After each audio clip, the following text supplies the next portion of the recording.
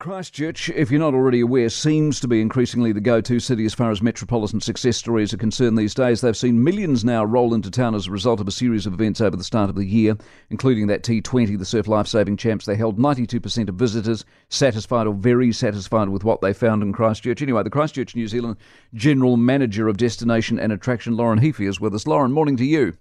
Good morning. There is a vibe about the place. Having spent a bit of time in Christchurch of late, there is no question there's a bit of vibe about the place, isn't there? Yeah, it definitely feels like we're picking up momentum and we're getting part of that psyche where people are just really excited about the city. Is it still a post-quake story? Are you still we are still rebuilding and here's what we're looking to do going forward? No, I think we've very much matured past that now, and we're looking to position ourselves as a global city of balance and play, and we're just looking forward. We're just really focused on building the city vibrancy and making sure that our visitors and our residents are having an amazing time. Where do you reckon events fit into all of that as opposed to just being a regular old tourist destination, for example?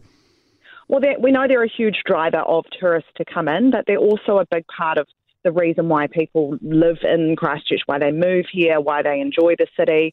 And so we try to drive a whole lot of different events that appeal to different audiences and make sure that everyone is enjoying their place of residence. And is that a singular thing? So you hold a T20, you hold a Surf Lifesaving Champ, they come, they have a good time, or is it a word of mouth thing and people say, I'll come back, and therefore it grows? It's a little bit of both. I think we are aiming to surprise and delight people at the moment when they haven't come to Christchurch for a long time, like yourself. As you said, you come down and you go, oh my gosh, this place is so different. It's looking absolutely awesome. So we get that word of mouth as well. But then there are people who just want to come along to specific events and then they also experience the city for themselves. I don't know if this is in your wheelhouse, but are you part of a conversation at all? There seem to be a number of people moving to Christchurch. Like Christchurch is on a growth path and people from around the country see it as it's a city, it's metropolitan and it's a good place to live and therefore it's growing because of that. Yes, absolutely. That's part of the work that we do as an economic development agency, and we're calling it the Great Southern Migration.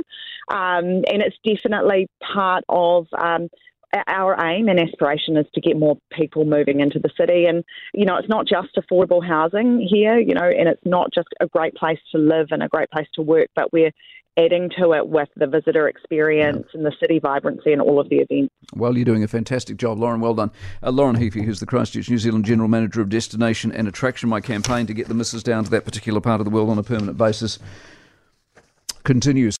For more from the Mike Hosking Breakfast, listen live to News Talk ZB from 6 a.m. weekdays or follow the podcast on iHeartRadio.